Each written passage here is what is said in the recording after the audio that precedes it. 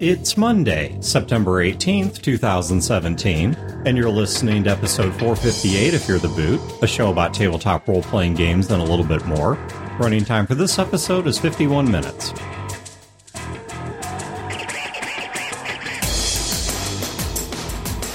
Welcome to Fear the Boot. My name is Dan. This is Brodeur. This is Wayne. My name's Chad.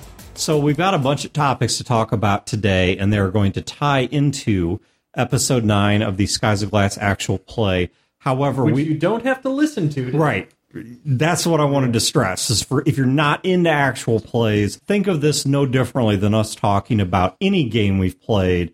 You don't have to go listen to that to understand what we're going to be discussing. We'll give you sufficient backstory and all that. If you are following the actual play, there might be some spoilers in here, so up to you if you want to go listen to AP Session 9 before you listen to this show. So, the first thing that I want to talk about is something that we talked about on the show before, I think. I think we did. 11 and a half years, a lot of blurs together. But last week blurs together. Yeah, honestly. I don't remember what we talked about at dinner.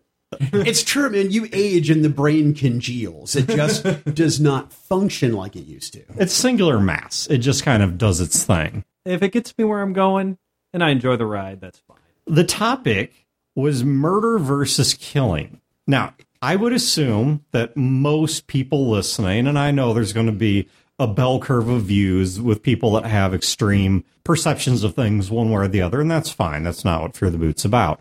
But I think if you were to look at the general consensus of society... For example, killing in combat versus murdering a prisoner. Yes, exactly. That we have a distinction between... Spoiler, by the way, if you haven't listened to the AP yet. Between murder and killing. So if somebody breaks into your house with a gun and is going to do terrible things, and you kill them in self-defense, we understand that as one thing. But if you get them to surrender, and you tie them to a chair, and you don't call the cops, and 3 days later you... float a body down the river... Yeah, that's a little bit of murder. We understand that. A little bit of murder. It's like on a scale of 1 to 10, it's like a 2.5. But where 10 is not murder and 2.5 is murder. But I tried to talk about this once before, and I think when I did, the topic fell a little bit flat because I didn't have a good story for shared context, which is when you are at the table and there's a moment where a player kills, or character kills someone else, whether it's an NPC or another player character, there's one kind of reaction to it. So if the paladin kills the orc, it's a non-reaction. Yay, critical. Yeah. Boots, yay. Justified and whatever. But if you're having deep RP and there is a moment where a player character or a non-player character murders someone else, it gets a very different reaction. Yeah, how do you tell the difference?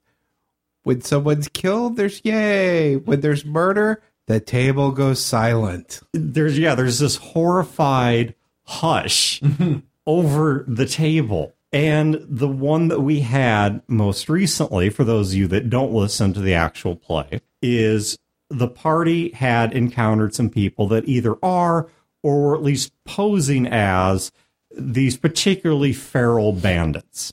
And at the end of the combat, they had one guy of the enemies who was left alive, severely injured, no threat to the party.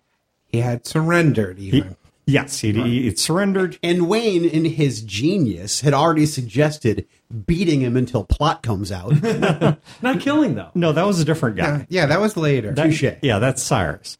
But he's going to get beat. Yeah, we are going to beat him until He's going plot to be my new falls out. cabin boy. But the survivor recognizes Eric Osley's character, Modamar. And I barely get out that statement of recognition. Modamar? Is that you? Yeah. Before he stabs him, he just says, I put my knife through his chin and up into his brain. And then he looks at Brodeur, and in his in-character voice goes, he didn't make it either. I mean, just Which was true. that cold. And I didn't edit out the silence because I don't edit the actual play. So I did not edit out the silence. You could have heard a pin drop. I don't even know what to say, and I've had days to think about it because it was infuriating. Right. Now, and it makes perfect sense. I mean, it made sense that Motomar would do that on a variety of levels, and we talked about it in the sort of, post-op at the end of the game. But in character, I was so mad for two reasons. One, this was our only viable lead in the variety of things that we have going on. But also in character, it reminded me of what he really is. And part of Joe's mental health is pretending that Motomar isn't that thing anymore. Because Motomar is one of these, that you call them ists. They're basically reavers, horrible ravagers. They cross the countryside and they take and they rape and they loot and they pillage and they eat people. I mean, they're horrible. Well, horrible we're made of people. food. It's really our fault. Well, it is, yeah. We taste like pork. I mean, Long pig. if God didn't want us to eat people, he wouldn't have made us out of faux bacon. But the thing is, and they're not like mindless, snidely whiplash bad guys either. They're not like the mindless orcs. They exist for a reason. They have a society. Their society's really terrible. They're nuanced villains that can have relationships and friends and family, Right. etc. Right? Yeah, and Motomar is from that, where he is supposedly is one of these guys who's been like saved from this society, so to speak. Not really, kind of. And Motomar, it's very in character action for him. Is or was one of these ists, one of these groups, these horrible people that Dan has populated the wastelands with, where they're nuanced, they're interesting characters. They have reasons for being, they have a society, they have a framework. They're just not like bad guy orcs sprung from the earth who go screaming and attack you, and it's okay to kill them. Yeah, but mind you, our characters don't necessarily know all that. They're a force of nature that comes in. They're our boogeymen. Right. They might as well spring from the earth, and there are legitimate reasons to kill them. Right, and if I understand correctly, ists are going to have varying levels of sort of violence and depravity from one clan or tribe to the next. Yes. Right. Eric's character, Motomar, was/is one of the... I mean, he's no longer part of the organization, but the character of Pops, who had like an influence on all of the other characters, took him away from that, but Pops was crazy and wasn't very effective at... Well, and also when you expose someone to that throughout their formative years... That's all they know. Yeah, how can you ever fully bring them back? Right. I mean, you can take the dog out of the fight, but can you take the fight out of the dog? Yeah. And so that's kind of the question that Eric gets to wrestle with this character. Right. And, well, the neat thing about the situation is that these ists, or supposed ists, you keep dropping that hint, makes me wonder now, is that these ists, I was about to say they attacked us. That's not what happened. Nope. We found them and started shooting when they asked us not to do that. So we are the real monster. So here's what happens, though, is that they ride up on us. They command us to drop our arms and surrender.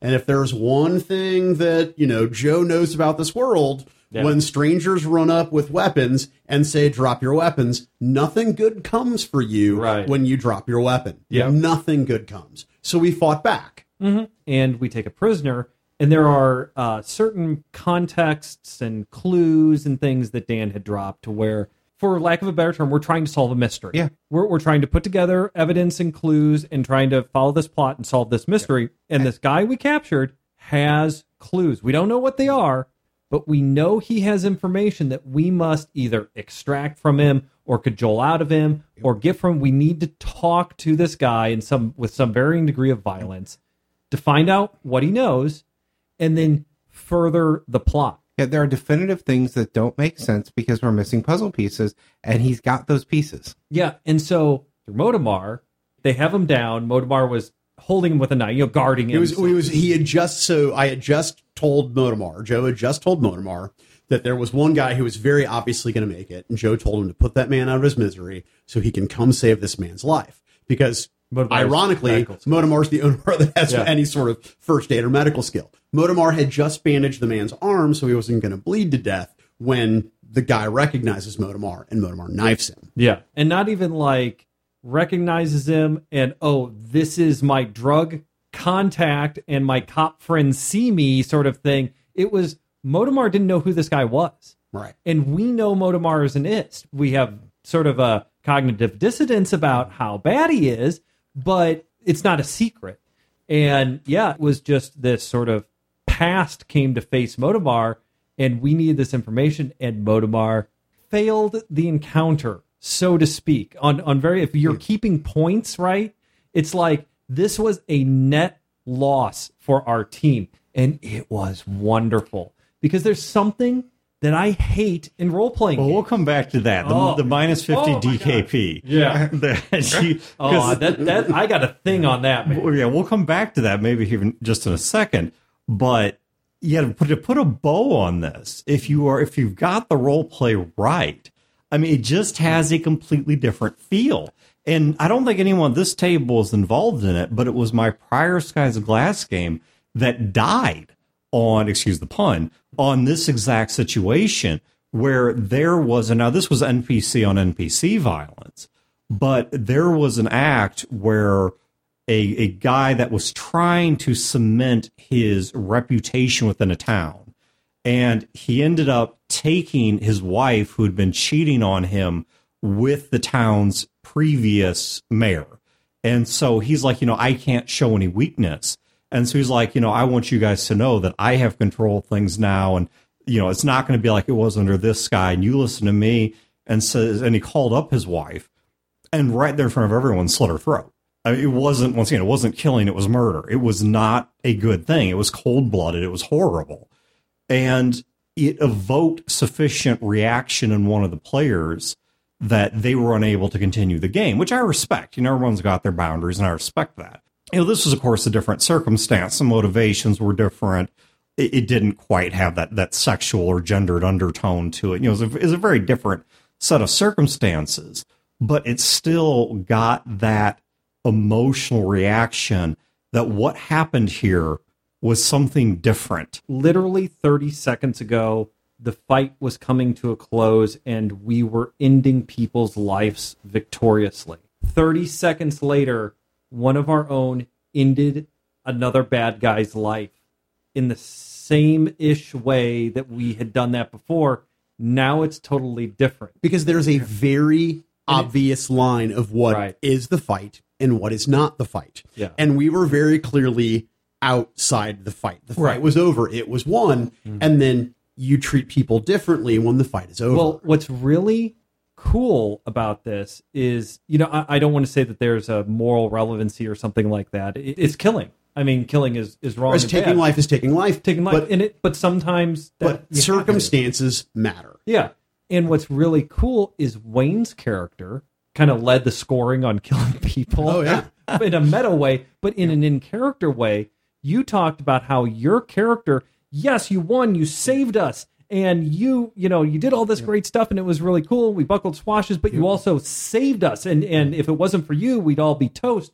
And now your character is going to have a lot of guilt because he took some people's lives. Yeah, it was because of how brutal it was.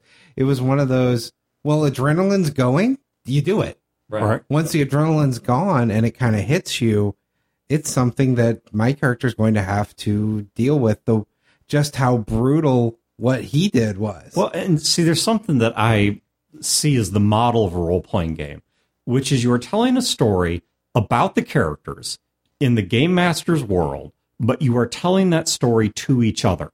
And I don't think it's just the GM is telling it to the players, because at dinner, there were some things that Chad did during the prior game where Wayne was asking me at dinner, do you wish he'd given you some forewarning? My answer was no, because just as I intrigue you guys with unexpected things in the plot, I like to be surprised by what the characters do, usually. But the point being, though, that I think what that illustrates is the fact that silence at the table, that was not a character reaction. Now, there are character reactions to it. I think Joe started having one and is going to continue having one into the next game. Yeah. But that was a moment that spoke to the players. The players felt something. And to me, that's the sign of a good story, is when the players, it resonates with them, right? At an emotional level, such that they feel what's going on, just like when you watch a movie. And we've all been there. You're watching a movie, you just don't give two craps about what happens to the characters. You're so disconnected from it. And then there's other really good movies you watch where what happened to the characters, it really impacts you. And in the same way, and I don't think we could talk about it just with this issue, I just feel so vindicated because after so long of lacking a common frame of reference for this with the other hosts, now I finally have one on this murder versus killing thing. Well, it was very interesting because from an out-of-character standpoint, when this situation happens, me as a player, I'm cheering. That was an incredible moment. That was a character moment, completely in character, exactly what that character would have done, that goes against everything the party was asking for. That was a story moment. Yeah. In character, Right, 'cause pissed off. Because he's got to leave that world behind, right? And the only, I mean, the as you put it in the post game wrap up, that door opened, that door into who and what Motomar is, it cracked for us just a little, and he slammed it shut before we could see anything, right? It was ideal. But again, I'm with you. In character, I couldn't be more, I mean, I could be more angry, but that would lead to action. Right. Well, and that's something Chad was teasing earlier, and Wayne, you just now brought up. Let's talk about that, which is one of the other things that I thought was great about this, is Eric, in that moment, chose to do something that was correct in character, but was wrong out of character. And I don't mean morally wrong now. We're on different subjects. Scoring points here was a net minus loss 50 for the DK. team. Yeah, minus 50 DKP to Eric for this. But the guy that was down had information on several subjects that would have been of value to the party. He knew things about plot points. He knew things about geography. Clearly, he knew something about one of the player characters because he identified Eric's character, Motomar, by face and name, specifically by a piece of jewelry he was wearing. And that connection was never established. Why did that, trigger that memory for him? And the right thing to do in terms of success, maximum success, would be to keep this guy alive long enough to open up the information pinata and get all of the possible plot points and dialogue trees exhausted, and then let whatever happen to this guy. But that's not what happened. No. Eric chose to do something that was correct to the character, which was to fall back to a kind of violence and a kind of a feral nature that he's trying, one, to leave in his past, and two, that caused him to do something that harmed the long-term outlook of the party. Well, I see it as looking back at some of these other stories you've had about people that make choices that don't help the party in the long term, and the times where you point to people and say, well, you're just a dick, like the druid that won't go into a city. This is different than that. Yeah. Well, this is something that sets us back from a party standpoint. It also makes a better story. And that's the distinction for me, because there are a lot of people that I've seen that will just, they want to get in the fight in every bar. They want to cause trouble. They'll make a character. The excuse of, well, it's in character. Yeah. My guy likes to fight, so that's why every time we go into a bar, he punches somebody in the face. Yep.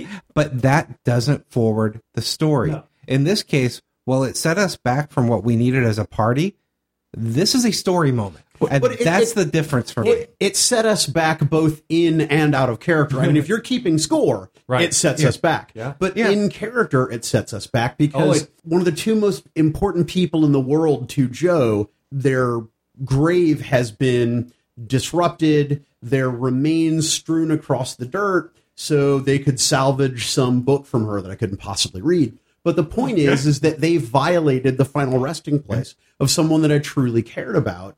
And I want to get to the bottom of why, right? And so in character, it's infuriating. And it sets up these wonderful character moments in the future. Now, over the years of doing this show, we interact with a lot of people, a lot of fans who give a lot of different opinions and views on games and how games are done. And this has actually come up many, many times in forums, on Facebook, and emails and that sort of thing on this kind of topic of somebody did something that I didn't like, and they used the excuse of it was in character, and it pissed me off, and they're wrong. And I think that Wayne is absolutely right. There are dick moves you do where in character is an excuse.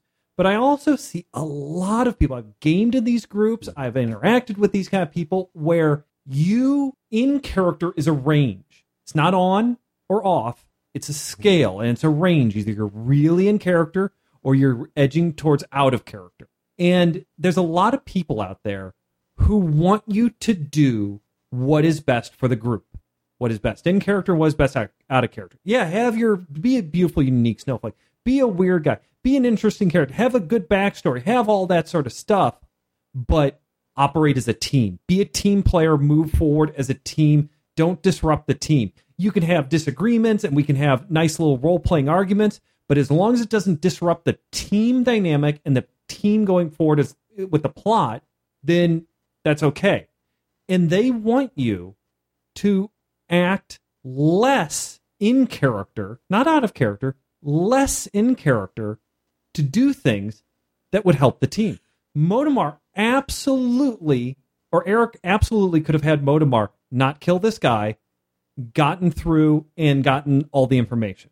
But he would have been operating less in character. And when he did that, when he operated in character and didn't do a dick move to piss people off and caused a net loss for the team and a net loss for relationships with his character within the group, I wanted to hug the man. I mean, it was just so good. The story was so good. The opportunities for conflict are so good. The most boring book in the world is one where there's no conflict, where nothing happens. And a role-playing game, which is a narrative and a story, is all about trying to come to terms, end, or resolve conflicts. And while that's cool, well, absolutely. I mean, that's what you do with conflicts, is that you resolve them. If you solve them so that there's no more conflicts anywhere, it's a boring-ass role-playing game. Well, it goes to my point of this set the group back. It didn't set the story back. No, it didn't set the game back. And then it provides opportunities and that's in the future. That's the biggest difference for me. The druid that won't go into the city, There's been a dick. that is setting the story back. Because now the character is just off. Well, the druid that won't go into the city, the character that starts a bar fight everywhere they go because the player likes mayhem. The one thing that all these have in common is that really what you've got going on is the player is being opportunistically in character or is opportunistically designing a character for fundamentally selfish purposes. Mm-hmm. There is something that they want out of the game, and that's not necessarily a bad thing, but they are willing to sacrifice the enjoyment of the other people at the table to achieve it. Now, what happened in this situation was Eric did something that may have, in character, in the story, set back the party. It may have stopped you guys from getting information, but the choice that he made was not only consistent with his character, but it was entertaining, it was compelling to the players. And so it was not purely, and I don't know what his intention was, but the result... Oh, his intention was to get our jaws to hit the floor. It was not success. But yeah, the result was not a selfish one. It was not one that only appeased him, right? It was one that did something and added something for all the people at the table. Because that 30 seconds of silence... that wasn't in character. It may have also been in character. That was out of character. That was the players did not know how to respond. Real reaction. Right. Yeah, and the only person that called him a dick for it was himself. What Chad was referring to, where people behave in character, but against the interests of the collective, but does so in a way that everyone at the table recognizes it as something being true to who that character is. Those are the most memorable and powerful dramatic moments in any role-playing games. I mean, if I go back and I think about my role-playing game history and those moments that I really remember, those stories that really resonate, they all have an element of that, of one character behaving in a fashion that is true and another character reacting in a fashion that is true, and those two things being at loggerhead. Now, I've been in a couple of crappy groups where it's the gestalt, it's the team mindset, where it is team above character. And, you know, I'm not saying that isn't fun and people don't have fun with that, but I've been in those groups before, and I have been accused multiple times of, well, you did this thing and you're going against the team. I'm like, yeah, but I'm in character. And they're like, no, that's not a good enough excuse. You can be in character and still do the team stuff. And it's just like now our characters are pissed off at your character. I'm like, that's a good thing. What my character did was bullshit. He needs to be called out. You need to challenge him. That challenge, we call it role-playing. Yeah. And it's fun. And that's why the last game session of Skies of Glass was so amazing, is we had 2 moments of inter-party conflict that have to be dealt with. And they're not over with. Oh, that are going to continue to be dealt with long term. Okay. And that's super exciting. Let's talk about the other one. And once again, if you want to hear these bombs raw, go listen to the episode. The important part is if Lee did not shit himself after that punch, I have to hit him again. I think I did say Lee availed himself of the wastebasket that was being. Yeah, you did. He also might not want to do that because Casey owes him his life, and so. Well, I'll tell you what. No, it was really cool. So Joe punches Lee, rightfully so. Actually, it's been a long time coming. And if you noticed, I had positioned myself earlier away from Casey. Yeah, because I knew something was coming. Okay, so when Casey left the room, I was like, "Well, here's my chance." Somebody made to punch him again. I think you had Casey say, "Okay, once was enough." I moved towards you, and Casey said that. Casey said, "Yeah, well, that's enough," because Casey's like, "Okay, I get why it happened.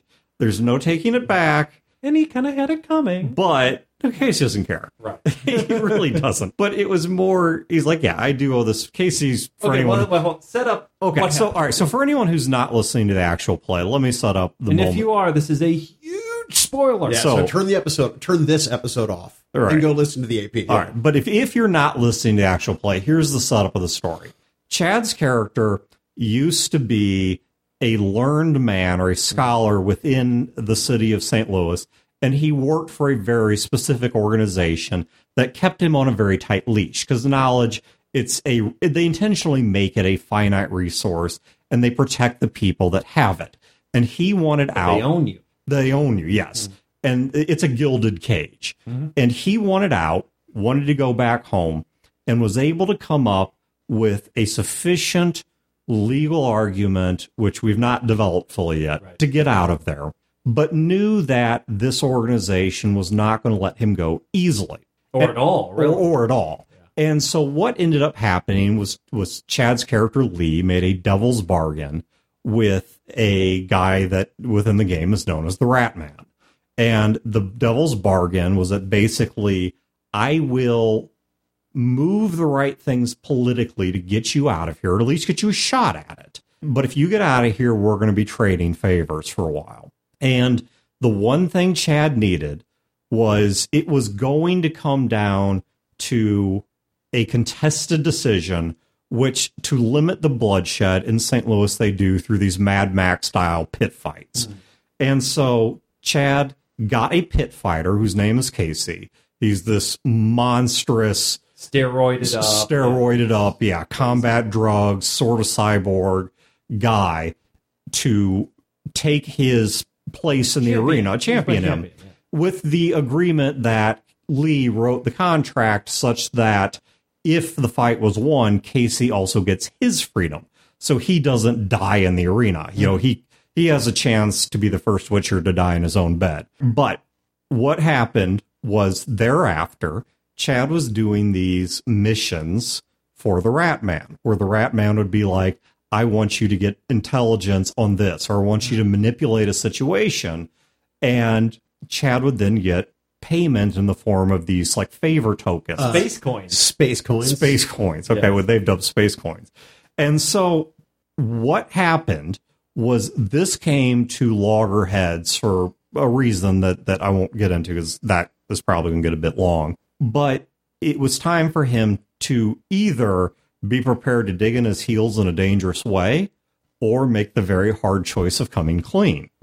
And so Chad decided for his character that we are going to go to a place that was one of these tasks I did that has enough of an open end. There's some loose ends there that we could still pull on for information. There are some people that survived. There's some physical evidence left behind from the job I did that I might be able to sift through to figure out who this rat man is and what is really going on here. Lee would have to admit he's involved. Right. So what happens is Lee says, okay, we need to go back to one of the scenes of the crimes. And he decided to admit, this is what I've been doing. And he came clean with everything. And in a moment of anger, Brodeur's character Joe punches. It was a moment of forgiveness because It's benevolent punching. it was because there was, if you go back and you listen to it, I specifically said, look, we all make bad deals, referencing the bad deal that I made for the boat. Because Lee smacked him in the face. Right. When he learned what Joe did to his parents and his deal and all. Right. Yeah. So Joe punches him in the gut. And then it will look like it might be about to turn into a piñata. And so Casey, the pit fighter who owes his life to Lee, came back in the room and he's like, okay, one's enough. You guys are done. You hit him again. I'm putting you down. In that moment of anger, my very first thought, and that's the moment where I realized as Joe that I'm just as susceptible to the darkness, because I honestly thought in character, can Motomar take Casey if Casey's not paying attention? Because if I asked Motomar to kill Casey, I think he would. Oh, yeah. I think so, too. Oh, yeah. There's no question he tried to. So Wayne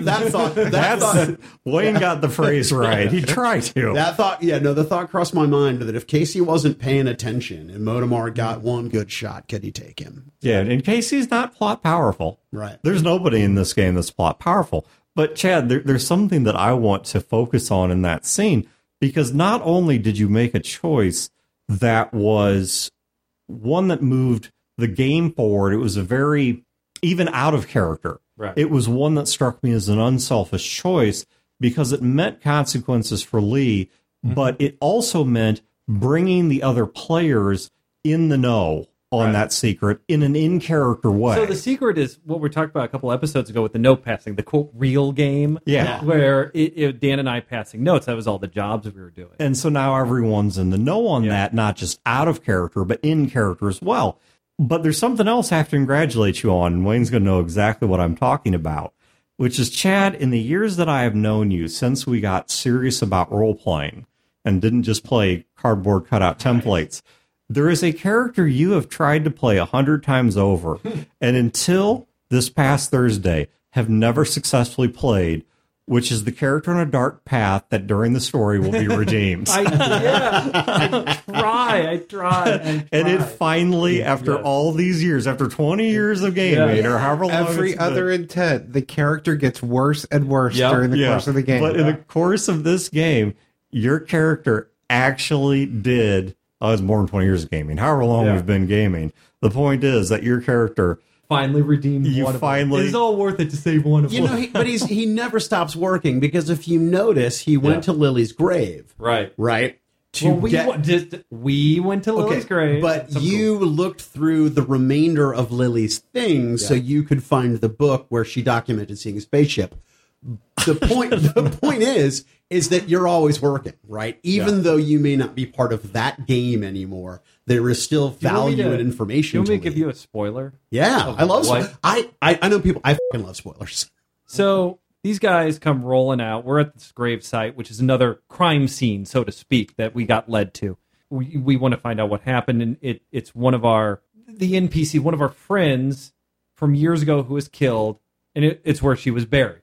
And we get there, and because of Lee, the grave had been defiled. She was buried with everything she had. They were looking for something. And one of the things the Rat Man bought you off for was he wanted to know the location of her grave. Which Lee tricked Motomar because he knew Motomar was not, I don't want to say stupid. Motomar's not stupid, but he's simple. He's not complicated. clever. Yeah. And Lee is much more complex, but Modamar could kill him with one punch. But Lee knew that he could talk Modamar into revealing what he needed to know without Modamar understanding what Lee was doing, and do it in such a way that he would never bring it up to the rest of the guys who would question him. You realize in game time, in a couple days, Modamar is going to be number 2 again, and Lee's number 1 on the show. Because when it all really sinks in, the grave was defiled because of Lee, and we're in all of this because of Lee, Modamar's going to slip down to rank 2. Right.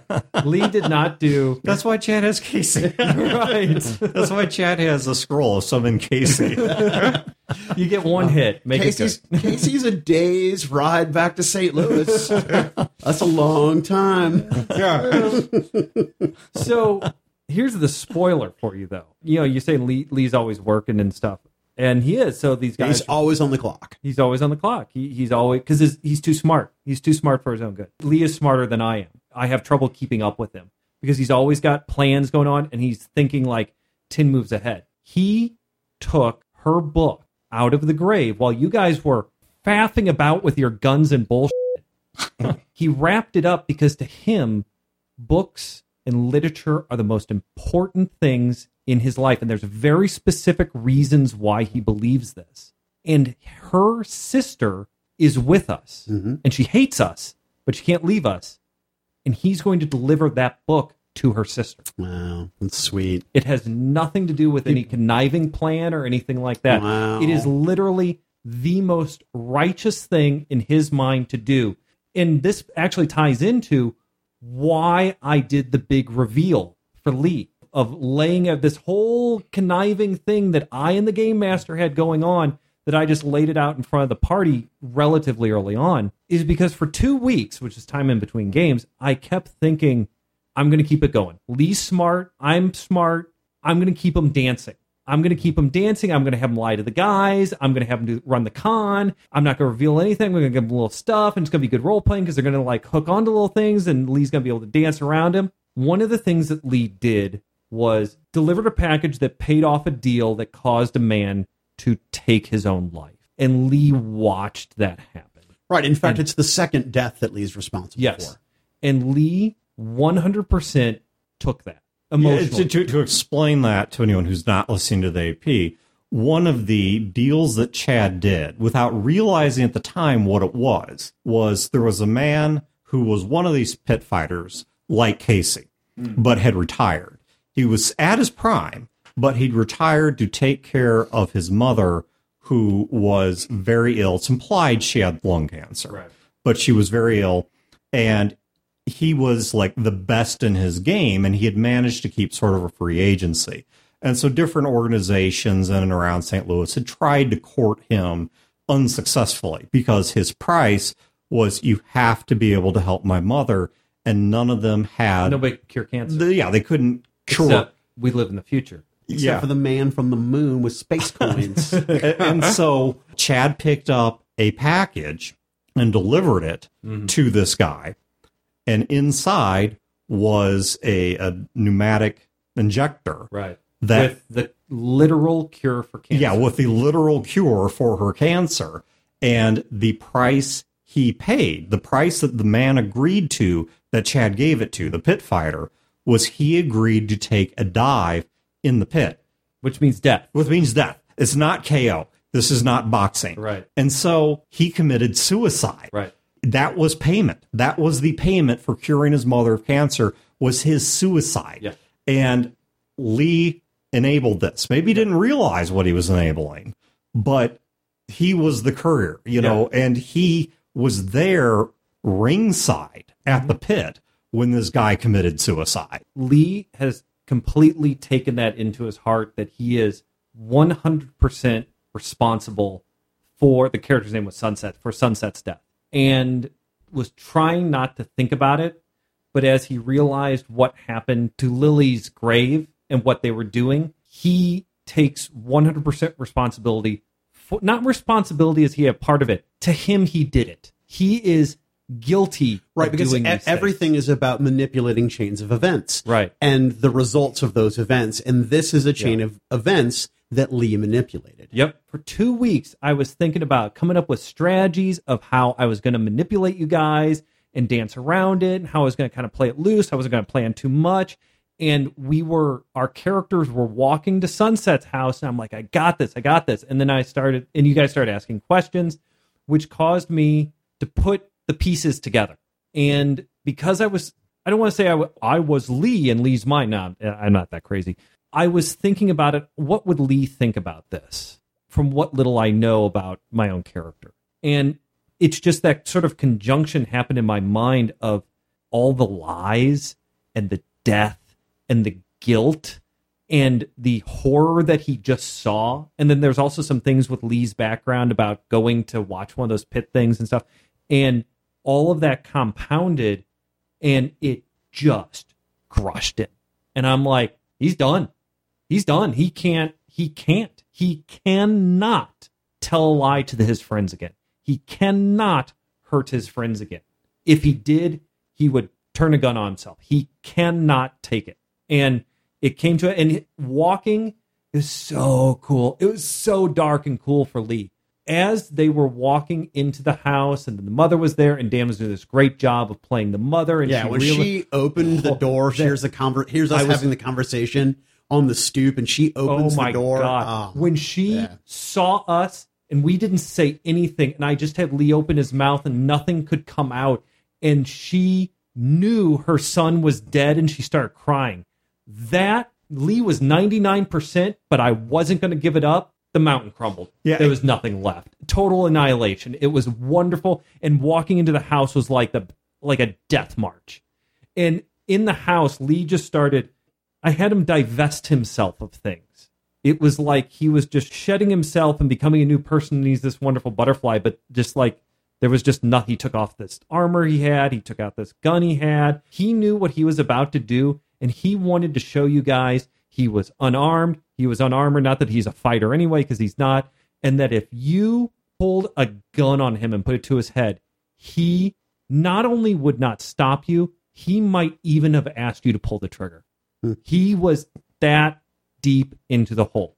And it was such a cool scene because all of you guys were angry, and you punched him, and you yelled at him, and then you looked at him, and you said, "We're going to help you." There were like these great lines about how this city poisoned you and we're going to save you from it. And it was just like you guys literally saved an imaginary character who doesn't exist from imaginary suicide. It was so brilliant. That'll get you into heaven. Wonderful. Yeah, that will get your imaginary characters into their imaginary heaven. I could just see you being at the pearly gates in St. Peter's, looking at my actual life. I'm like, well, look at my characters. I'm like, I mean, yeah, that's that one bullshit life where I was, a lazy glutton, right? But look at all the other wonderful lives that I've lived. I can role play Joe in there. Right. What do you need? A little bit Joe, a little bit of this paladin? Yeah. Well, the thing is, and it was really cool because, as Philip pointed out, as Wayne's character pointed out, that you're one of the group and you need to learn and remember that you're one of us. You're not one of them anymore, right? Yeah. Yeah. And Joe never raised his voice. No, just raised his fist. Just the one. He only hit you. Yeah. Just the one time. Philip raised his voice. Yeah. He yelled. Yeah. There's another thing that Chad, am doing that tries to give a net negative to the team by playing in character. To set it up a little bit, we talked about the space coins, right? So there is a plot there. This rat man might be from the moon. He had cancer cure that can only be made in low gravity, Right. i.e. space. Yeah. He's got weird coins that no one knows the metal nor the iconography on the coins, space coins. He's got technology. There's all He has medical weird conditions that meet up with that. So there's all these clues leading to this sort of semi-obvious fact that the guy's not from our planet. Now, there's no aliens or supernatural or anything like that. I mean, it's the future. The future got nuked, so they had colonies on the moon and Mars. Right, because if St. Louis thinks that it doesn't have resources and needs the outlying towns, imagine how the people on the moon feel. Right. So Chad, the player, has been with SOG since the beginning. Yeah, 1995. Chad, the player, knows a lot about Skies of Glass. Second only to Wayne, because Wayne really super got into it. And obviously, Dan knows the most. It's all in his head. But and it's Eric and I know nothing. Nothing, right? Chad, the player, totally understands as much as Dan has revealed about space stations, about Moon, about Mars, about their popular, how they're surviving, all this sort of stuff, right? Chad read the source book. Lee, the character, is the intelligent one. And he's the one who knows all the stuff, right? He's the wizard of the party, or he's the bard. He knows the things like, okay, everybody can hit stuff with sticks, but we need to translate these runes. We need to read these plans. We need to figure out this. You turn to Lee because that's Lee's function within the meta team, is to be the font of knowledge and the brain stuff, right? Second to Philip, Wayne's character, who covers Lee's gaps in knowledge in different ways. I'm having Lee give you incorrect information about the moon in character. Lee, in character, believes that people could not possibly have survived in space stations, on the moon, or in Mars. He has intellectual arguments on why that's true. He has no contradictory evidence, and he truly, honestly, for real, not trying to trick you, believes that. I know that's incorrect. No prompting from anyone to do that. I am playing more in character instead of less in character to give the players disinformation to make an interesting thing. Yeah, and thus making a net loss. From my character standpoint, he had assumed that they were all dead. He read about them in books. He knew they existed at one point. He had assumed they were all dead, but now things are lining up to make him question that. So suddenly it's possible. Maybe there is a way. There's got to be a way. And Lee is an economics guy, and he is making all these hard arguments why you got that. You might as well say the Loch Ness Monster is behind this. It's just foolish. Well, and there is a tiny bit of information you guys might know in character, but rather than give it here, I'll save it for the next actual play session, which is, I guess, a week and a half from now. But to put a bow on this episode, it would be this, which is, remember when you are at the gaming table, first, foremost, and always, you are playing for the enjoyment of the other people around the table. And like Chad said, being in character, it's not a binary thing. It's not like being pregnant. You can be kind of in character. You can be sometimes in character. And in the same way, when you're making that decision to try and find that sweet spot between driving a knife through the NPC who has the plot versus being the druid who won't come into the town, or the guy who's always starting the pub fights, the question that you ought to ask yourself is, am I playing this character? Yes, think about your own enjoyment. Think about your own exploration. Think about your own fulfillment. 100%. I'm completely behind this. But ask yourself, am I also playing to the benefit of the other people that are at the table? Am I making choices that may not be optimal, but are optimal for entertainment? They may not be optimal in terms of getting the farthest and scoring the most points and, reaching the end of the level with no hit points lost or whatever. But these are optimal for the experience that the people got together that night expecting. And I know when you guys get together, just because know your party or know your group, right? One of Fear the Boots, like central 3 tenets is know the people that you're playing with.